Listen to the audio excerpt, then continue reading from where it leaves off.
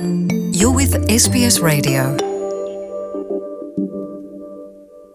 ولبل خوا کله چې د استرالیا پارلمان یو داسې قانون تصویب کړ کوم چې لنارو او مانوس آیلند څخه بیمار کډوال او پناه غوښتونکو استرالیا ته درملنه لپاره راولي نو حکومت یې هغه وخت کې هم او اوس هم مخالفت وکړ او اوس یې هم مخالفت کوي او وايي چې دا قانون به نور کښته او راتګ ته لار هواره کړي.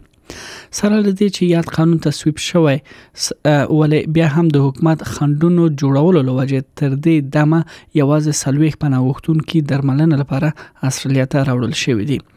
خغلی پیټر ډاټن چې د کورنۍ چارو وزیر دی وایي چې په دې کې هیڅ شک نشته چې انساني قاچاقبران بې وزلو سړیو خزو او هم ماشومان ته وایي چې چیرې لیبر حکومت راشي نو حالت بدلیږي.